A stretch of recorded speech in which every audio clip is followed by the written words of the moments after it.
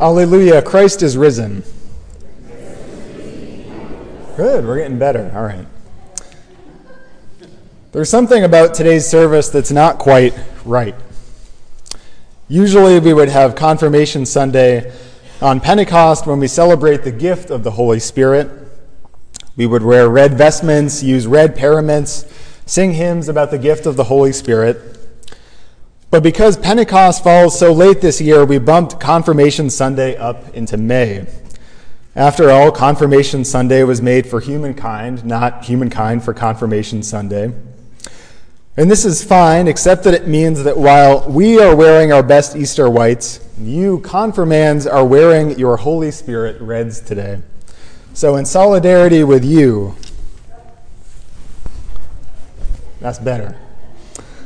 So one of the readings we heard today is a Holy Spirit story, though, and that is the story of St. Paul on the road to Damascus.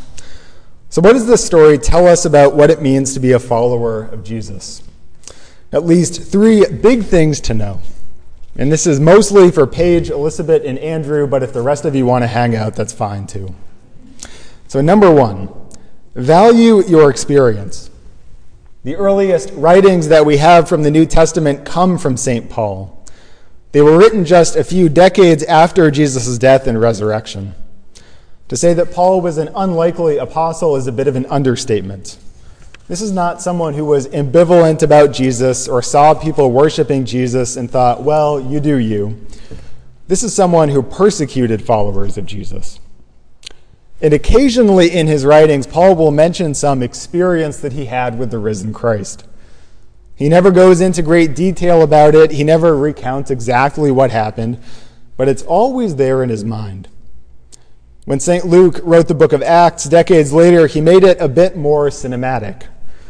We don't know exactly what happened, but we do know that the thing that animated Paul's mission was not an idea, it was not a doctrine, it was not a book, it was an experience.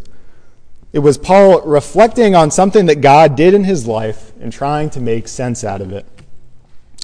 So people will try to tell you that your experience, your questions, and your concerns are not important for the church to deal with. And those people are lying to you. If you think I'm exaggerating, one of our members here used to do a lot of work with domestic violence prevention trainings. And when she would go to clergy to talk about doing workshops in their churches, they would often say, this really isn't church stuff. Church stuff is baptism, Eucharist, prayer, not domestic violence prevention training programs. That's just about people's experience.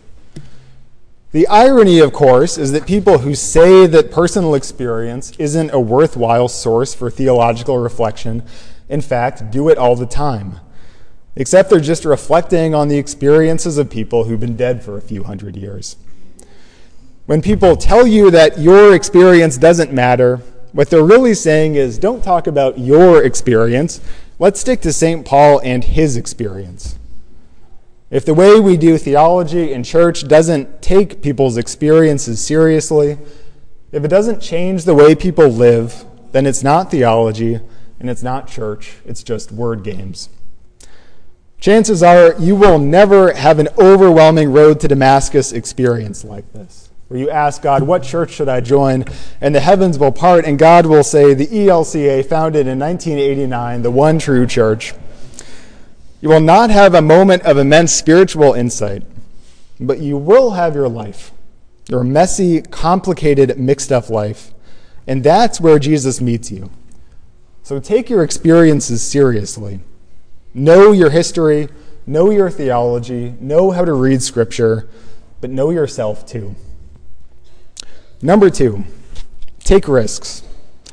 In our cultural imagination, St. Paul has this great story. We know Paul as the apostle to the Gentiles. He was the guy who started this wildly successful mission among the Gentiles who nobody else wanted to go to. That story is half true and half false. Remember where Paul would go when he got to a new city. The first place he would go is the synagogue. And after a while, the people in the synagogue would say, well, this Paul person is very annoying, so they would kick him out. And he would go on the streets and preach to whoever was there who happened to be Gentiles. So the thing that Paul is famous for is what he did when things didn't go the way he thought they would. Meaningful success is only possible when you risk significant failure. We seem to have forgotten that. Around the end of the 4th century, the church went from being a fringe group to being the official religion of the Roman Empire, and the truth is we've never really recovered from that. Ironically, you couldn't eliminate the church by persecuting it, but you could destroy it by giving it power and influence. Because once we got power and influence, our attitude went from, what do we have to lose, to, we have so much to lose. We are faithful and well-intentioned and devout, but we are so afraid of taking risks. Every year at Synod Assembly, they read a list of churches that have closed over the past year. The more diplomatic language is they've completed their ministry. They get sent to a farm in the upstate New York Synod. But the truth is, churches don't die when they vote to close. They die when they stop taking risks.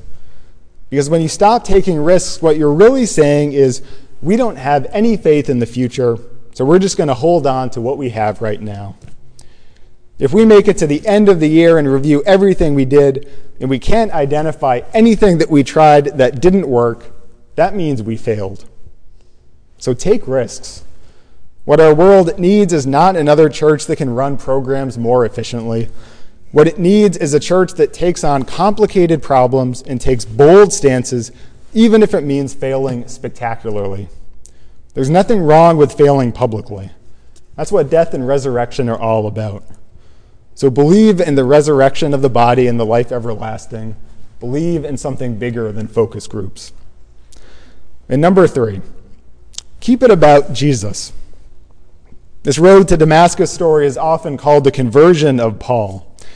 There's a day on the church calendar dedicated to Paul, and it's not just called plain old Paul, it's called Conversion of Paul.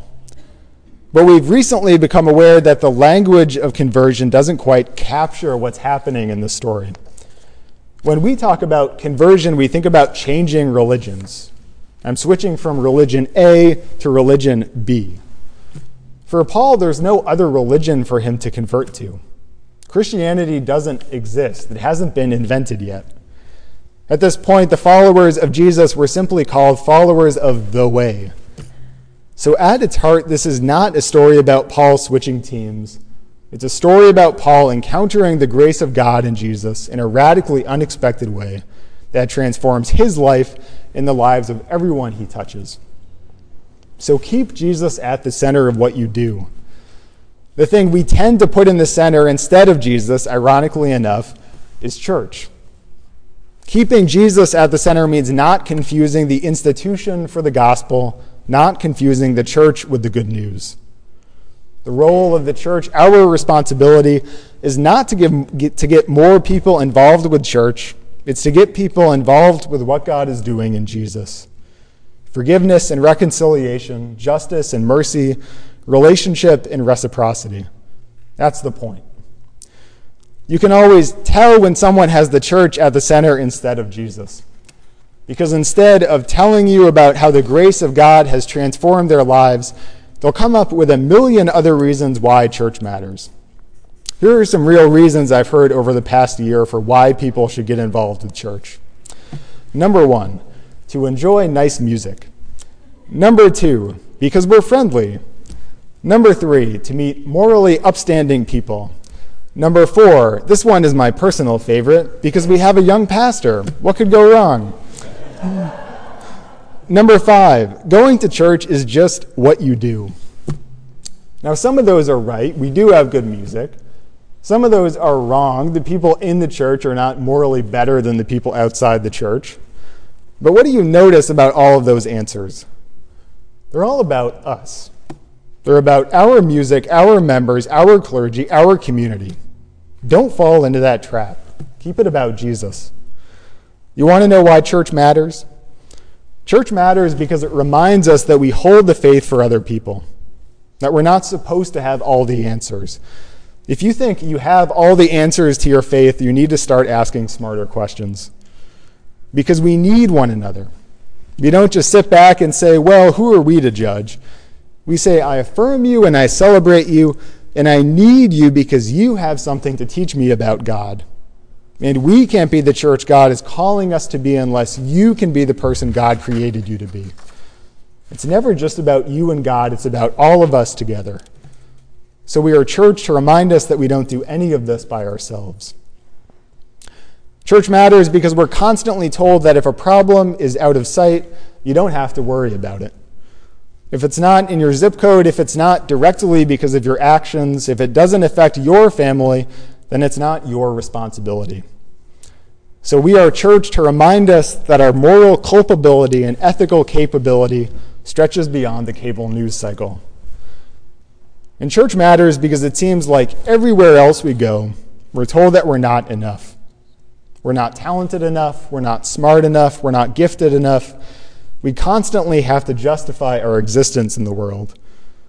So we're a church to remind us and to remind one another that God says we are enough. You're more than what you produce. You're more than how hard you work. You're more than the life that you curate to look perfect. So, Paige, Elizabeth, and Andrew. The world needs the church, but do you know what the church needs? It needs you. It needs your creativity, it needs your intellect, and it needs your witness. So value your experience, take risks, and keep it about Jesus. And it'll make every day feel a little bit more like Pentecost. In the name of the Father, and of the Son, and of the Holy Spirit. Amen.